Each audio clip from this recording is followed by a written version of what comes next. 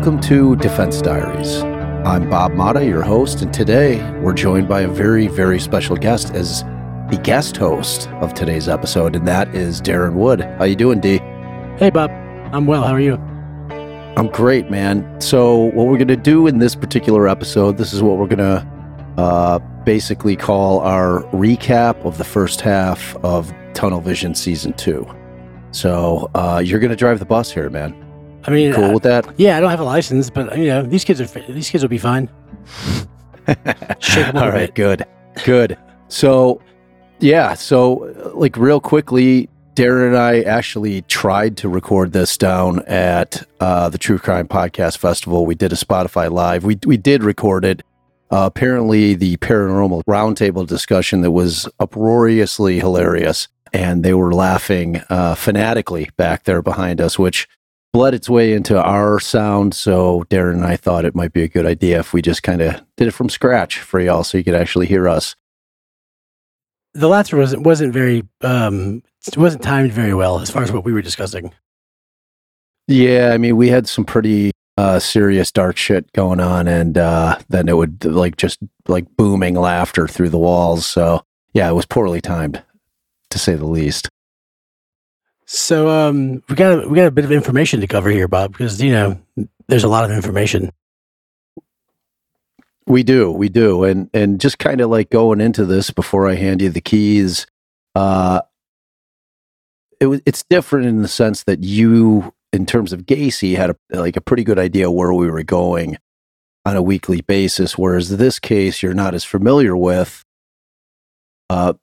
Especially in the first half of it, we haven't used nearly as many recordings. It's mostly been me kind of narrating through the scripts and kind of giving you the blow by blow. So you're learning things basically the same time. Well, a little bit before our listeners. Not much. On a week to week basis, you're kind of hearing the story. Yeah.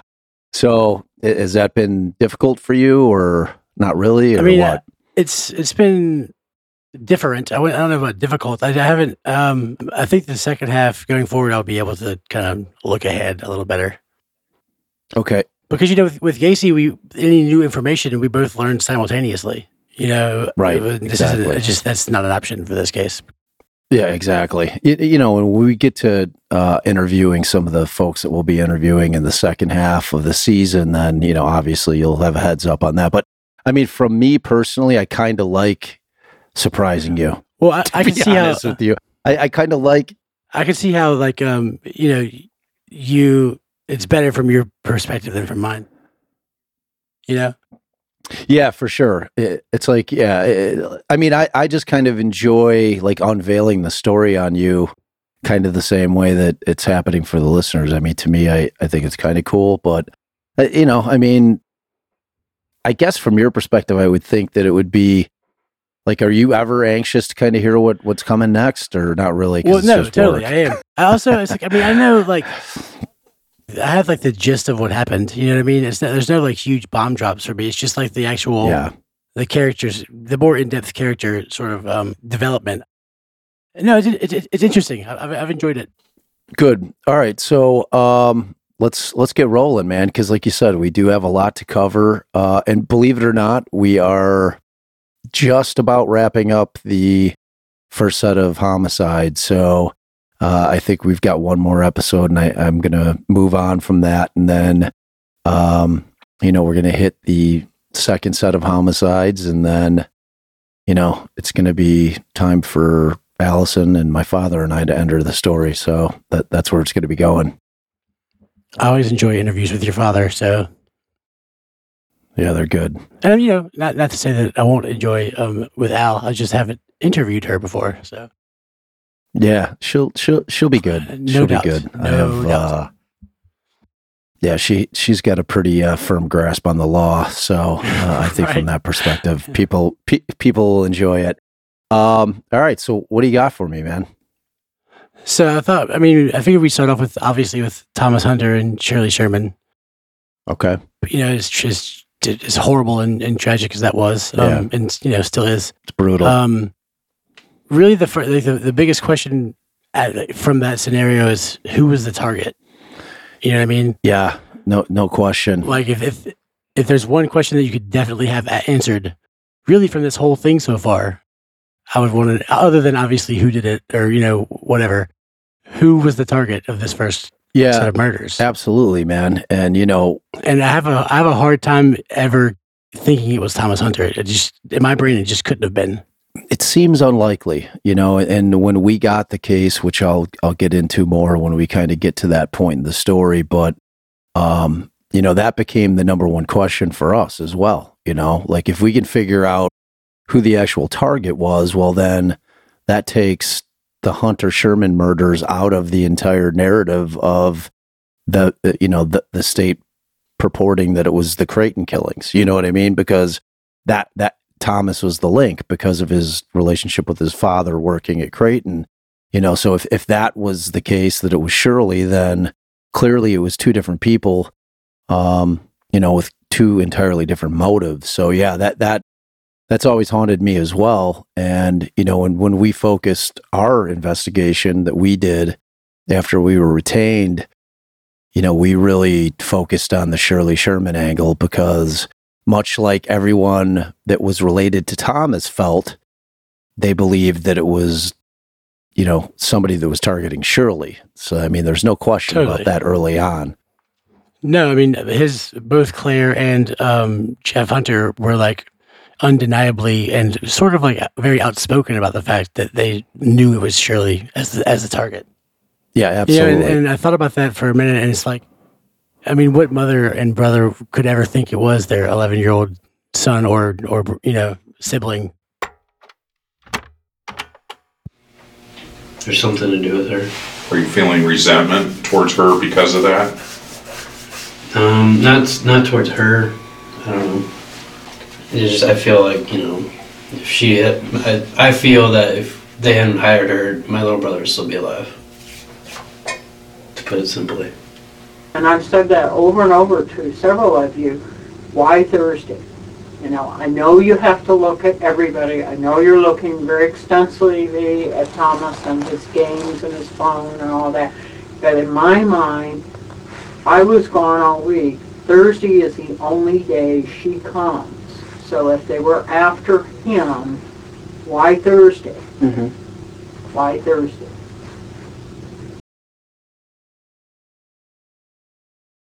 Considering that there was just no evidence whatsoever of any kind of, sexual angle to the case, meaning that Thomas wasn't sexually assaulted, that kind of takes out like a rather huge element that you're looking at in terms of child killers, because usually the perpetrators are at least somewhat sexually motivated in terms of their actions, so that not being part of the scenario based on the evidence, it became quite befuddling as to what possible motive somebody could have to kill an 11-year-old kid.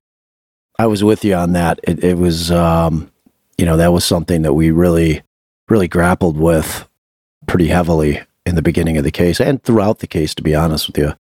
I mean, there's still no definitive answer, There isn't. I agree. Because like that whole thing with, and when we get to, we're going to interview the criminologist that we ended up retaining for the case, and his name's Brent Turvey. And, that one of the questions that I posed to him is the mindset of a killer. It's just a different mindset entirely to go into a premeditated murder with the concept that you're going to murder a child. It's just different. Totally. It just is, man. There's no way to frame it that they're the same thing, or that, I mean, there's a reason his age is mentioned every time that this comes up, because it just makes it that much more tragic and and it's the same for everyone, even the person that kills them. You have to be, Absolutely. And the state was acutely aware of the fact that there was a child that was murdered, and that of course was,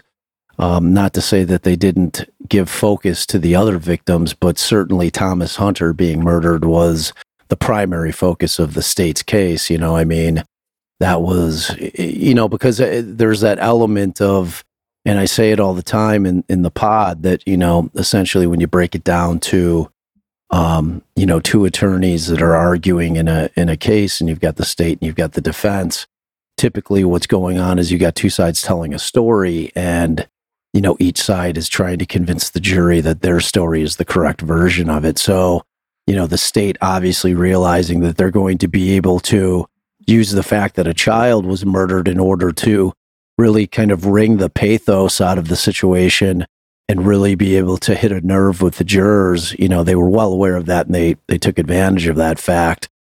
So I mean, that was a major thing for us to overcome. Isn't that a little exploitative? I mean, yes and no. I mean, I get it. It's the same thing. Like, as you were talking about how you can see where they were coming from, like in terms of the hunters believing that it was really, I know why they do it, and yes, if we're breaking it down to, just kind of brass tacks, yeah, it's a little bit exploitive, in terms of, understanding that that's got a certain purpose that it's going to serve in terms of the jurors hearing it and feeling it, and really, kind of building that, oh, somebody's got to pay for this. Somebody just killed an innocent child. Somebody's going down on this, so they were, like I said, acutely aware of that, but, nonetheless, they still have to prove it, and we kind of get into that a little bit, like earlier in the season when, we were talking about Derek Moyce, the cop from Omaha, and, the order of the murders, who was killed first. And, we touched on that, quite a bit. And that was something that we'll get into again as we get into the trial. That was quite a war. I mean, to this day, he says it's Thomas. Yeah, I know, which just doesn't make any sense because, we had the eyewitnesses. If we're to believe Paul Medine, in terms of what he saw, then, that doesn't make any sense, Because he saw the stranger, as we refer to him, like ringing the doorbell and talking to Shirley Sherman. Correct. And it was definitive. But doesn't Moyce sort of argue that Medine actually saw him talking to Thomas Hunter? Yeah, he said that he confused the blue bandana that Shirley Sherman was wearing when she answered the door, who was, I think, between 5'6" and 5'7", maybe even 5'8". Thomas was 5 foot tall. He claimed that he confused a blue bandana for Thomas's muscled hair, like his muscled up, or brown hair. So that just never held water for me. I mean, he wouldn't even have seen a child beyond the stranger standing in the doorway. You know what I mean? He just wouldn't have seen him. So, I mean, other than blue and brown, both starting with B, right? They don't really have a whole lot in common. Yeah, that's kind of where that ends for me. Right. And we also know that Thomas was down, on his Xbox. That's a fact. Like that was his. Yeah, I mean, it's like time stamped, right? Yeah, I mean, that's what he did. They know that he was on there. They were able to see that he was online and he was gaming, and and then they know that the game was paused at some point. So and the kind of the way that we handled how we believe that it went down. We didn't get into the horrible details of the killings, but I didn't think we needed to. So. But I think that's how it played out. I think Shirley's the one who answered the door. We have Claire Hunter saying that Thomas was instructed never to answer the door if they weren't home, or the phone for that matter. So, right, because he had his own phone. Exactly, and Claire was pretty confident that Thomas would not have been the one to answer the door if it rang. Because it's like, as a homeowner, and I can tell you, like, if I get an unusual doorbell ring, I'm immediately irritated. You know what I mean? It's totally. If it's not one of my friends or family saying that they're heading over and, my doorbell rings, I'm assuming it's a salesperson. Yeah, you gotta call before you come. Yeah, exactly. It's just common courtesy. So, anytime that a doorbell rings, like kind of out of the blue, it's either somebody, you're certainly not anticipating it's going to be somebody there to murder you, but, either way, you're not running to answer. Like, typically, I don't even want to answer the door.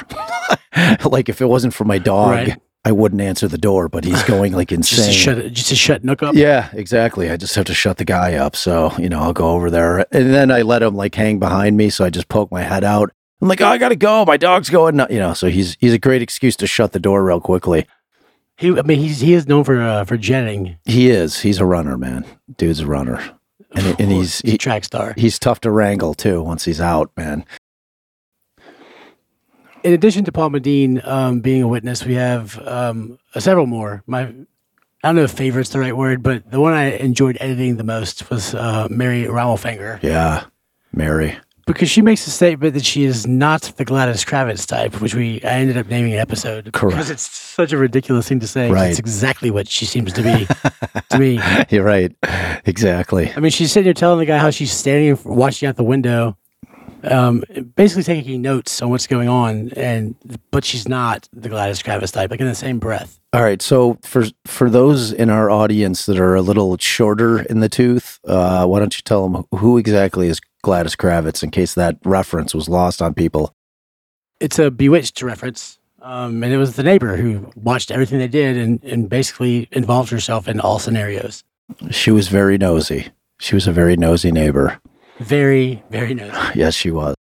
So, yeah, no, I agree. And, in Rommelfinger, pretty diligently watched as this little gray vehicle pulled up and parked. And, to the extent where she kept an eye out on this person parking on the block, which, again, I always try to relate to things in terms of my own personal experiences. And while I'm not sitting in my front window watching, my kids will notice, like if there's a car that kind of doesn't belong in the area, like my 16-year-old Cameron texted me a few weeks ago. She's like, there's a weird white car sitting out in front of the house. I'm like, well, don't worry about it. I'm sure it's nothing. I'm like, if they ring the bell, don't answer, but right. So, I don't think it's unusual for people to notice if something's off in a neighborhood. No, absolutely not. But I notice I try to notice every little thing. So she clearly, keeps an eye out on what's going on around her neighborhood. So as far as, her just kind of keeping an eye on the vehicle, she then sees, a person get out of the vehicle.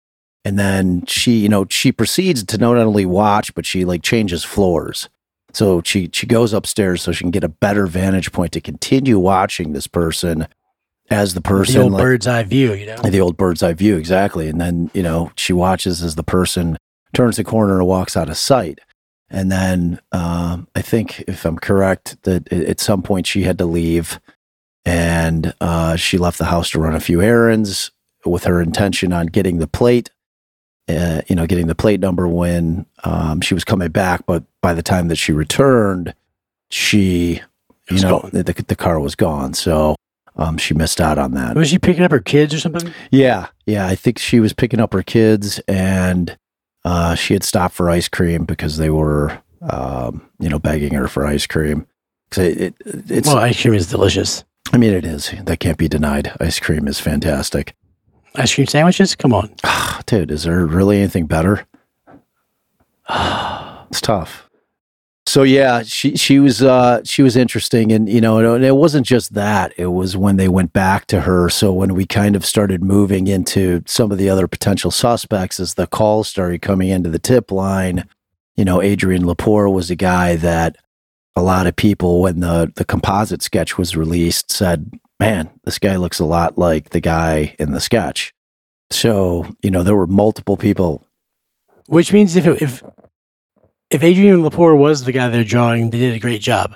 If it was anybody else, then that composite sketch is terrible. Yeah, especially if it was Anthony. Because Anthony in 2008, he was big. I think he was probably at his biggest in terms of weight, I think he was probably, upwards of 270, 280. He was heavy. I think that was his heaviest point. So something that we were looking at some pictures recently, and I noticed that one of the pictures was stamped March 2008, and it was him with his family in New Orleans. Right. Exactly. Which I thought was kind of weird. He was big, and his face was very full. Like many of us, when we put on weight, it goes right to my face first. I get extremely fat faced when I got some extra weight on me, man. So, and it same holds true for Anthony. Like, he had a very cherubic, round face when he was at his heaviest. And I did not get that vibe off that sketch at all. That just wasn't how this person was described. Yeah, and oddly enough, and I'm not going to give a spoiler on it, but all those eyewitnesses were called at trial, and I'm not going to tell you whether or not they were able to identify Anthony Garcia, who was sitting in front of them in the courtroom, as being the person, irrespective of the composite sketch. I'm talking, okay, here's the guy that they're saying did it, and he's sitting in the courtroom. Can you identify that person as the person that you saw that day? I'll leave that for down the road, but it's not really a lot of mystery left there with the way that you described the question. Right. So, but the composite sketch, oddly enough, everyone that had a hand in describing to the sketch artist what they thought the guy looked like, none of them ever believed that composite sketch looked like the person they saw. So, I mean, and they couldn't really like pinpoint why. They just knew that it wasn't the person that they saw. They couldn't. I mean, as a person that, like, I understand that I can't actively or like properly describe anyone, and also I will never know who you're talking about based off of a description to me. Yeah, I mean, we did that in the. This is why we have names, right? He's got a broad nose. He's got a thin nose. He's got a pointy chin. He had short hair. You know what I mean? It's like, how do you describe somebody's eyes other than like they're narrowly apart? Beady. Yeah, they're beady. It's like it's tough, and that's a real. I'm even impressed when someone makes like those little avatar emoji things that looks like them. I'm like, how the hell did you do that? I know, it's weird. I can't even make my own. Yeah, I can't. It's ridiculous. It's tough. Yeah, so. Obviously, I didn't think the composite looked anything like Anthony Garcia, other than the fact that I think Anthony may have had shorter hair at that point, because he went through many hair phases in terms of the photographs that I saw from, dating back to like 2000 up until, the date of arrest. I was seeing like family photographs that his family gave us, and he had many, many different hairstyles. But I think in 2008, maybe though, I thought his hair was a little longer on top, and that composite had him as kind of a buzz cut, which in 2013, when Garcia was arrested, he had a rather short buzz cut type hairstyle, but it grew out for trial. It did, along with his beard. Something that's the most key piece of evidence thus far. It would have to be something to do with Joy Blanchard. Yeah. Because, she was murdered the same horrific way that Shirley and Thomas were. Right. Prior to Shirley and Thomas. Right. 5 months. So if you had to say on a scale of 1 to 10, 1 being very little and 10 being, the most imaginable, how much effort would you say that the Omaha Police Department put into y'all not finding out about Joy Blanchard? I would say I'd go, an 11, because when we get the discovery, they had completely whitewashed. And I'm not talking, when lawyers get police reports from the state and discovery, if there's things that they don't want seen, like sometimes they call it redacting, and they'll use like a black marker and they'll just black it out so that you can't see what it is. Like a lot of times that relates to phone numbers, addresses, things of that nature that are more private and sensitive information. They'll black that out, even though, as defense attorneys, we have every right to talk to every witness, so they shouldn't be doing that for us, but they do anyway, just to be shitty. They can't make it easy for you, Yeah, of course.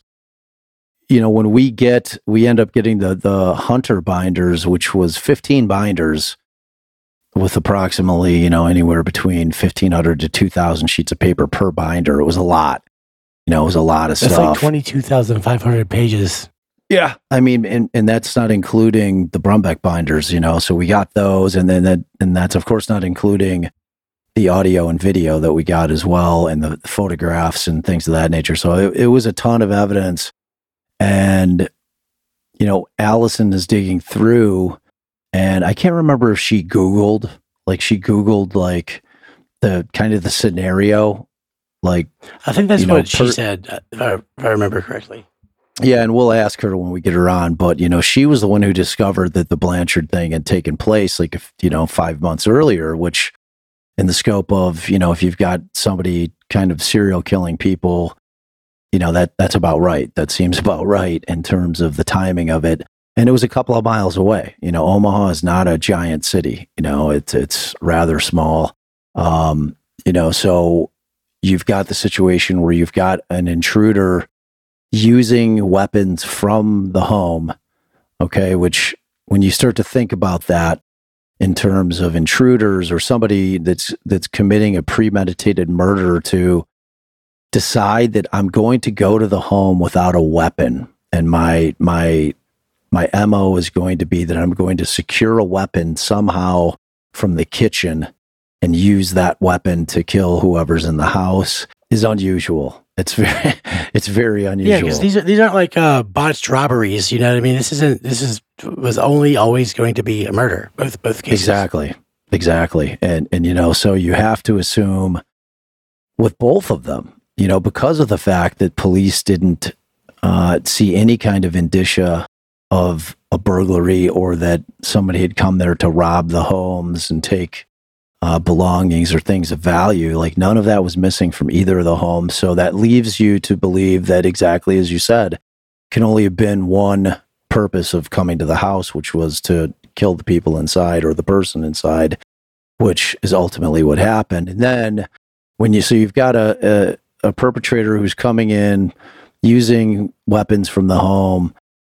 Both happen to be knives. Both are then embedded and left in the neck, which is, again, when we have Brent Turvey on, Allison and I consider that to be a signature, because it's very unusual. Well, I mean, it sort of is, what else exactly, would it be? Because it's less unusual for a knife to be left, like, say, for instance, in the chest, or if somebody's stabbed in the gut.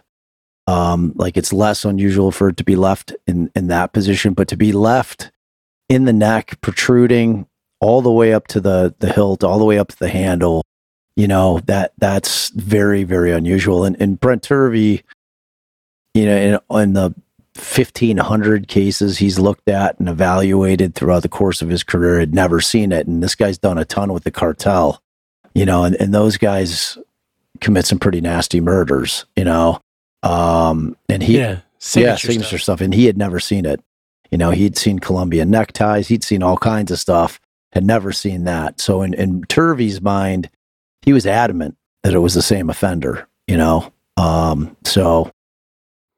which would sort of lead to why the state went to such lengths to make sure that y'all didn't know about, to try to keep y'all from absolutely. Because when that's, I got a little diverted there, but the tangent, but the reality is when we get the discovery, everything's gone.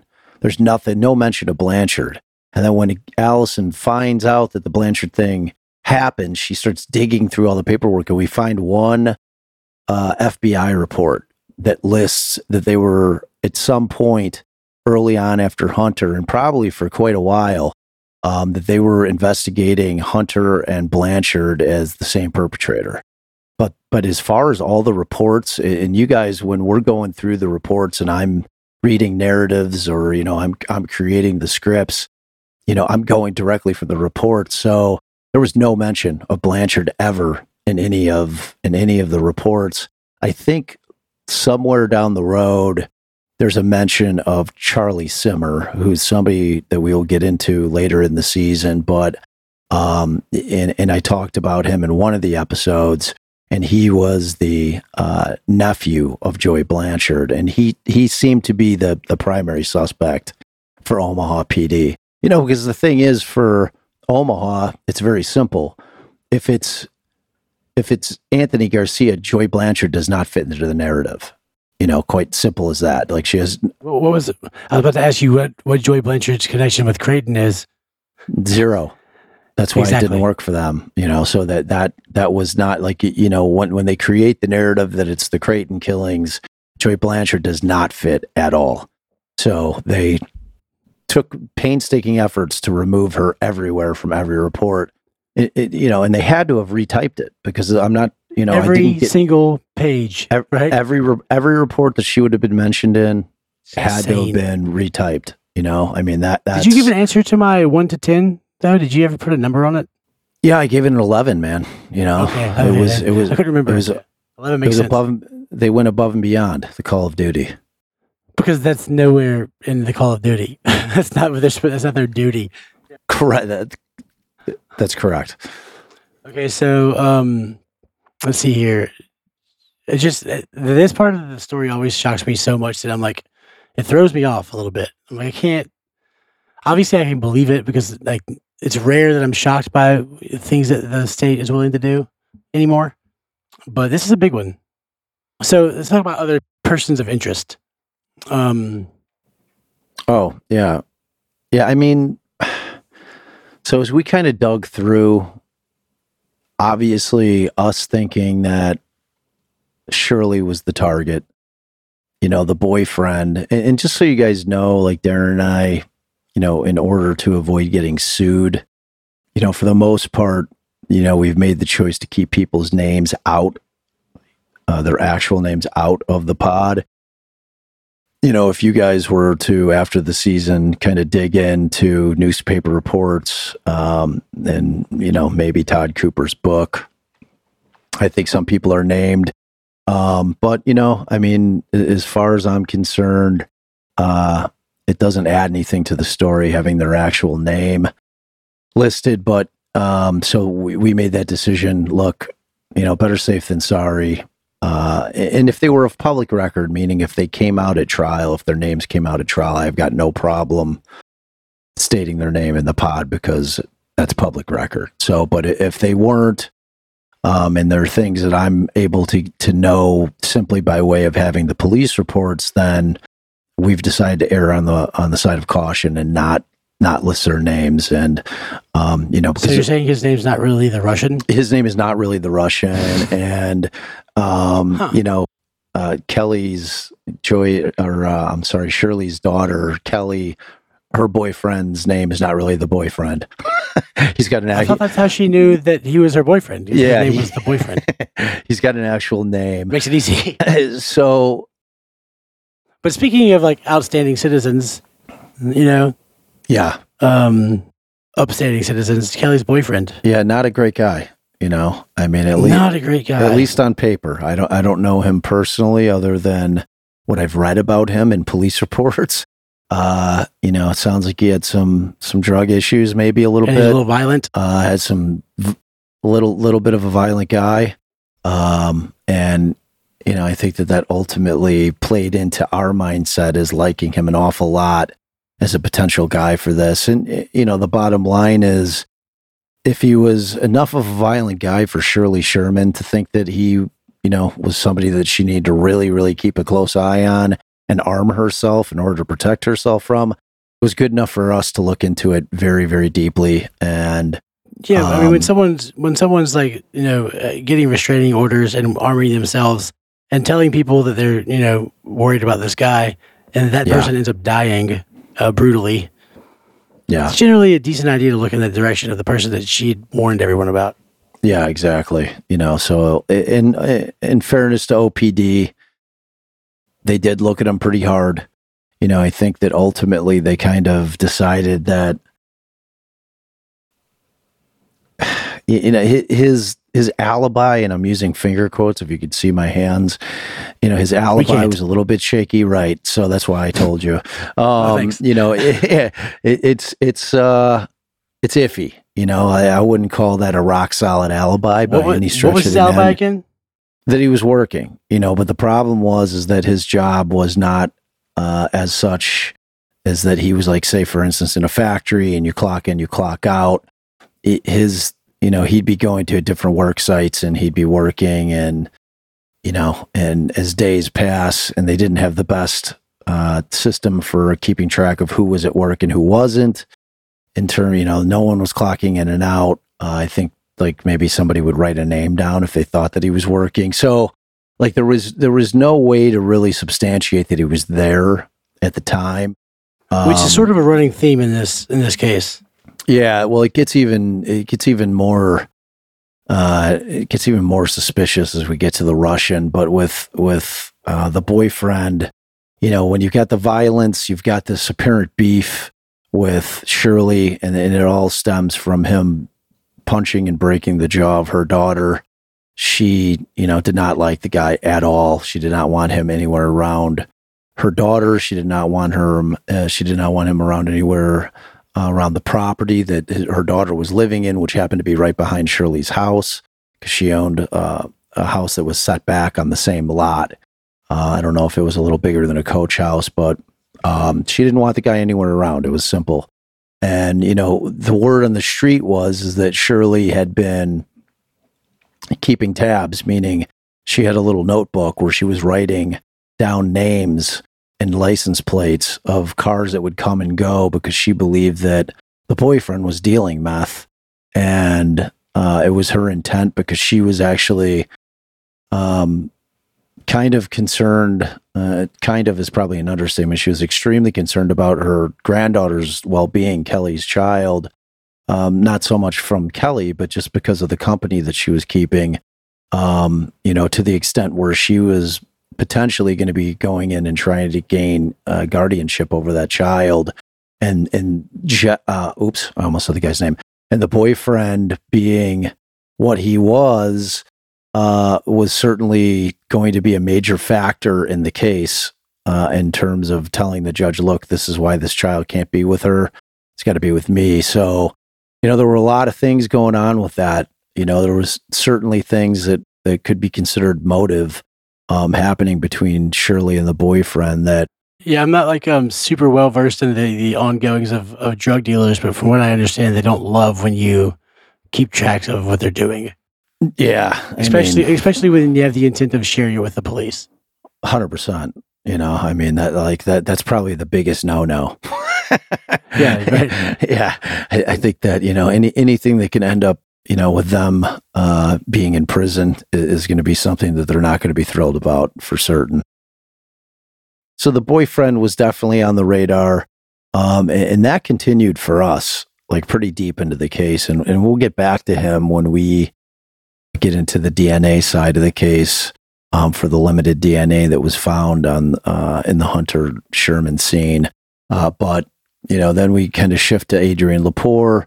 Adrian had, who's deceased at this point, by the way, but he had a lot of people calling in saying it's like a freak accident, right? Yeah, it was a really strange, bizarre accident. He like work related or something. Like his gig was to clean out train cars, like oil cars on for freight trains, and like he was in there and somehow it caught fire and he was trapped. It was like a horrific death. And that happened, I think, actually when we were in the midst of trying the case. Like so during trial, I believe. Yeah. So it was a really terrible way for anybody to go. But, in Adrian, they didn't necessarily have that smoking gun evidence. They had everything that kind of like made them think that he was somebody that they should really look at, because he certainly resembled, the composite, and he also had some violent behavior. He also had some drug issues, and, he had some violence in his past as well. And there were a lot of stories that were getting told to the police by various witnesses that, he was a little bit off mentally. Now, whether that stemmed from his drug and alcohol abuse, most likely. But the fact of the matter is that it was problematic for him, and I think he also was suffering from some pretty substantial mental illness as well, which I think was probably exacerbated by his drug use in particular. So, he was somebody. Generally how that goes. Yeah, exactly. I mean, a lot of times they go hand in hand. I think that there's an element of people, wanting to self-medicate to a certain extent, only to realize that the medicine that they've chosen to self-medicate with was not what they should be using to medicate themselves in order to kind of right that ship. I'm not sure that self-medicating with meth has ever really yeah, probably out, not. you know, for Probably anyone. not good. Probably not good. That I'm aware of, at It's- least, you know. Yeah, I mean, me either. It doesn't sound like something that would be real effective in terms of getting you where you need to be mentally. But yeah, so Lepore is a guy that they looked at pretty hard. You know, they also had a bunch of other tips with other people that you know, people would randomly call the tip line and say, look, you know, this guy was at Creighton, this guy had issues. You should definitely look at this guy. You know, and then we get to, you know, Angie Alberico, who's that we mentioned her and early on in the pod, and she was one of the HR people that worked over at Creighton. And, you know, I think the day after or 2 days after the homicides took place at the Hunter and Sherman homicides, that, you know, she's calling the tip line saying, I've got a list of people that were employed at Creighton who, like, she was all over kind of that Creighton connection, like immediately, like for whatever reason. What do the cops do about it? So ultimately they ended up going over there. They get the list. The list is like 5 or 6 individuals who had all been terminated from Creighton and all had, you know, like a rather bumpy road that they experienced over there and ended up leaving under not the best circumstances. So, you know, she gave those names. One of them happened to be Anthony Garcia. He did not spark their interest at that point. Like, they ended up doing nothing at all. Like, no, didn't look into him at all. And when you look at Anthony Garcia and you look at the Russian in terms of their backstory, they're identical. They really Yes, are. very I much mean, so. there's absolutely. I mean, but for me, an important piece of that is that the Russian was much later. Like, it was closer to the actual murders. Exactly. Yeah, because he was 2007. He got terminated at Creighton, as opposed to Anthony, who was 2001. You know, which obviously becomes like a major point that we attack at trial, but we'll get there when we get there. But, you know, I also yeah, think it's important to gap. mention that Garcia, while technically was terminated, they helped him get another job. They did. It wasn't like you just fired him and cut him loose and it was like, well, deal with it. We don't care about you anymore. Yeah, and as we heard in the last couple episodes, you know, Hunter really kind of went out of his way, you know, to not fire him. Like, they gave him multiple opportunities to kind of, you know, get his shit right, you know, kind of clean up his act a little bit and, you know, remain on with them. And, you know, I think it was either the last episode or the episode before where, you know, I mean, Hunter put him on like what I consider to be, you know, double secret probation and, you know, said, look, man, I'm going to give you a checklist. You take care of this. We'll reconsider our decision to terminate you after the end of this year. And, you know, so Anthony was given that opportunity to do that.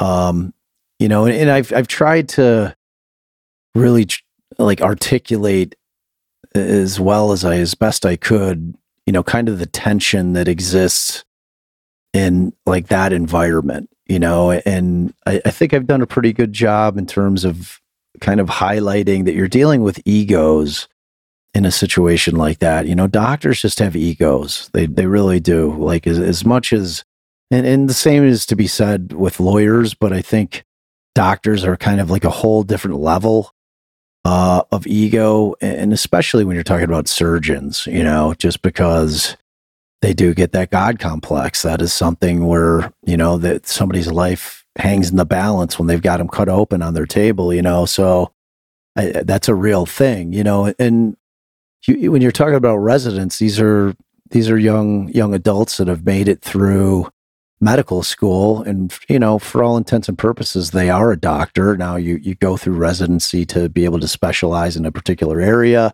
and most states require that you have at least 1 year of residency in order to, you know, get fully licensed. So, you know, I mean, residencies are important because they do continue the education in a practical sense. Because much like law school, you know, I wish that they had something like that for lawyers, for young lawyers, because, they're really kind of forcing you into learning the practical side of practicing medicine. Whereas when you get out of law school, if you pass the bar, you're a lawyer. You're a lawyer, yeah. And like, have fun. I kind of kick you out of the door. And in law school is not where you go to learn how to actually practice law. Law school is where you go to learn black letter law so you can pass the bar exam. That's it. It's like they have some clinics which you here's can a do. pretty easy test. Yeah, it was pretty easy. It was not stressful at all, that thing. But so you've got egos that are in place. You've got the factor that Anthony is Hispanic in terms of his country of origin. So he's definitely a minority, and so he goes in kind of feeling like if people are picking on him, his default is to go to the fact that he believes that they're discriminating against him based on his origins, like that the fact that even if the person doing so is a minority themselves. Exactly. So, and he seemed to have, which I'm not, obviously I'm talking about Dr. Butra.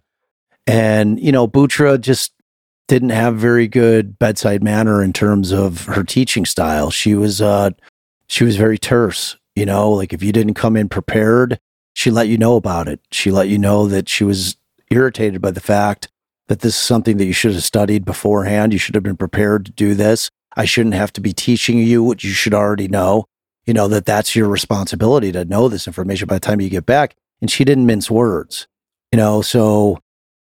She also struck me as someone who really wanted to be involved in this case, though. She certainly was that. She certainly seemed like she used the term survivor's guilt one time. It's really kind of irked me. Yeah. Because, she just really seemed intent on being the person they were interviewing as she was being interviewed.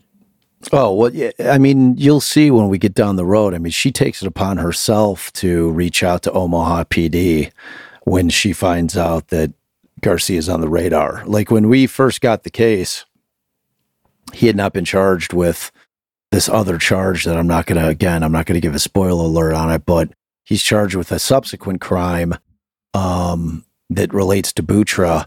And, that was all her. So, look, if there's no question she had an axe to grind with him. She did not like him mouthing off to her. She was in a superior position. She was certainly what would be considered to be his boss. And at the very least, his professor, or his faculty, so she did not appreciate one bit the fact that he would talk back to her and get mouthy with her if he was feeling offended, because that's how he would feel. Like if you're not used to dealing with somebody who teaches in that fashion, with kind of the tough love fashion of teaching, it could be off-putting. I in particular would not deal with that very well. Like I wouldn't. I would either. Yeah, but I realized that early on. Like that's one of the reasons I went to law school, and that's one of the reasons I hung my own shingle, because I don't like working for other people, because I don't like them treating me like shit, So that was something I realized very, very early on in my life, and I did things to avoid putting myself in that situation. And unfortunately for Garcia, he kind of had to go through the process. So when he runs into Butra, they were oil and water. They just did not mix at all. And, that relationship just kept getting more and more sour as time progressed, and then we're getting to kind of the end of Anthony's time at Creighton. But, the last thing that we'll be getting into in the next episode is really what, is the straw that broke the camel's back. But, the Butra thing was certainly very, very problematic for Anthony. And I think that she played a huge part in getting the state, just completely on board with the Creighton narrative as that case progressed. That was their missing piece. Like that little piece, which, you guys will hear about, what really put the whole thing together in terms of a narrative for them. But as we break that case down, and when we get to, the holes in the state's case, and especially in terms of timelines with respect to the Brumbeck killings, we took great exception to a lot of the things that they were saying, and a lot of the things that they were saying was definitive evidence. But that's our job. So we'll see where the audience ends up on that. Is there anything huge that I haven't brought up you can think of? No, I mean, we've spent a lot of time on the Russian, and he's a very polarizing figure for me. That makes sense. Yeah, and I can tell you that, as I sit here today, as we're recording this, I still don't know whether or not he was not involved. I don't know.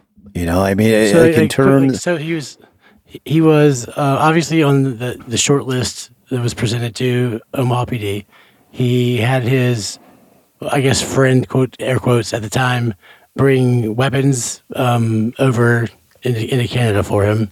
He can't definitively be placed anywhere when the Sherman Hunter murders happen. Right. Those are like a lot of big. He obviously had issues with. It's the same story as Garcia's. Same story, except like his are actually a little bit worse because there's multiple witnesses that were fellow residents and or faculty over there that were afraid to be in the room with him because they felt like he was a violent guy. Like legitimately. And it was like less than a year prior to. It was like months prior to the murders, right? Yeah, exactly. And he is a guy. He is the one potential person of interest that makes the trip from 2008 to 2013. Like he's a guy that they're still looking at as soon as the Brumbeck homicides take place. They go right back to the Russian, and they're looking at him heavily. And I think you may have listened to. Which we'll obviously get into. We will obviously get into that. So he's an interesting part of the story, to be sure, and we will be diving into him on a continued basis for the foreseeable future. He almost seems like he wants to be part of the story too. He does. Like he makes the phone call to. Yeah, I'm sorry. Which is very super bizarre phone call. Just a really strange guy. And I did want to touch upon. I've read some varying comments about my non-Russian accent I was doing. Yeah, whatever that thing is. I tried to make an amalgam of like approximately 18 different languages, all kind of mashed up into one. So yeah, I've got a little Irish, a little Cockney, maybe a little Russian, maybe a little Spanish in there, or maybe a little Italian. Maybe just like a tad of Latin. I don't know. It's a bit, it's interesting. It's an interesting approach. Yeah, it's like some of the comments we got like on Facebook of like the gifs of people, the faces they were making, like must be the faces that I was making were like spot on. Yeah, exactly the way that I was looking at you. Yeah. Well, in fairness to me, because I need to delineate between who's talking, right? So I can't have everybody, talking the same. I kind of have my gravelly Heraut voice. I snap into that because I have it's a little bit deeper. It's just a little bit deeper, Yeah, I'm Doug Heraut. So but if I've got me narrating in terms of, not only am I doing two sides of an interview, but then I'm jumping in. I have to kind of try to make it three voices where you can kind of understand which one of us is talking at a certain time, So, yeah, but I enjoy that. This is Doug Heraut. It's pretty good Doug Heraut voice. Thanks, bud. Yeah, man. So yeah, I'm excited to keep going with this thing, man, and I think it's going to be a really great story for people to hear. Tragic, obviously, but we'll do what we do. We'll go as deep as we can get, And I think it'll be thought provoking. I think at the end of the day, people, because like I sit here today, D, things a mystery to me, and I tried the damn case, to me, it's still a mystery. I don't know, as my former client sits on death row, I'm not sure if he did it, I don't know. We discussed earlier how I have a little more information, but definitely I don't have the details the way that I did with the Gacy case. And the main reason that I have enjoyed that approach is because I've been able to keep Garcia from being the guilty person that he ends up being, in the eyes of the law. Right. And as like, I don't even like, he's not really. It wouldn't make sense for him to be a suspect at this point in the story, as far as I'm concerned. Yeah, no, I know. Yeah, and it was like when I was kind of sure at this point. He's not, right. I mean, we're going chronologically, so at this point, I mean, they had the opportunity. They were given his name. It was right there for them. So while they're getting medals, and commendations for their amazing police work after Garcia's arrested and before he's convicted, which I was not happy about. You mean how they tried him in the media? Oh no, I'm talking about how the cops were literally getting medals, as officers of the year. When I'm sure that was put in the news. Oh, yeah, for sure. It was absolutely. That's how I found out about it. Yeah, that's what I'm saying. I'm sitting there like, I'm like, you kidding me? My guy hasn't even been convicted, and then I go to find out that he was right there for. If he's the guy, well, the Brumbacks shouldn't even be dead. If they would have done their job. So I mean, it's like, I'm not sure if they deserve medals, but we'll get to all that good stuff. So. Yeah, I'm excited to keep going with you, man, and we'll get this story out to the people, For sure. So yeah, I hope you guys have kind of enjoyed getting to hear D and I stretch our legs a little bit. And as always, to all our patrons, we love you guys. Thanks, guys. Yeah, we really do. And even when you guys drop off, we still love you. We don't love you quite as much. We do. We forgive you. For the most part. And we but know each of your names. Yeah, but we always have our arms open for you to come right on back. Because we do love that support. It means a lot to us, in a lot of different ways.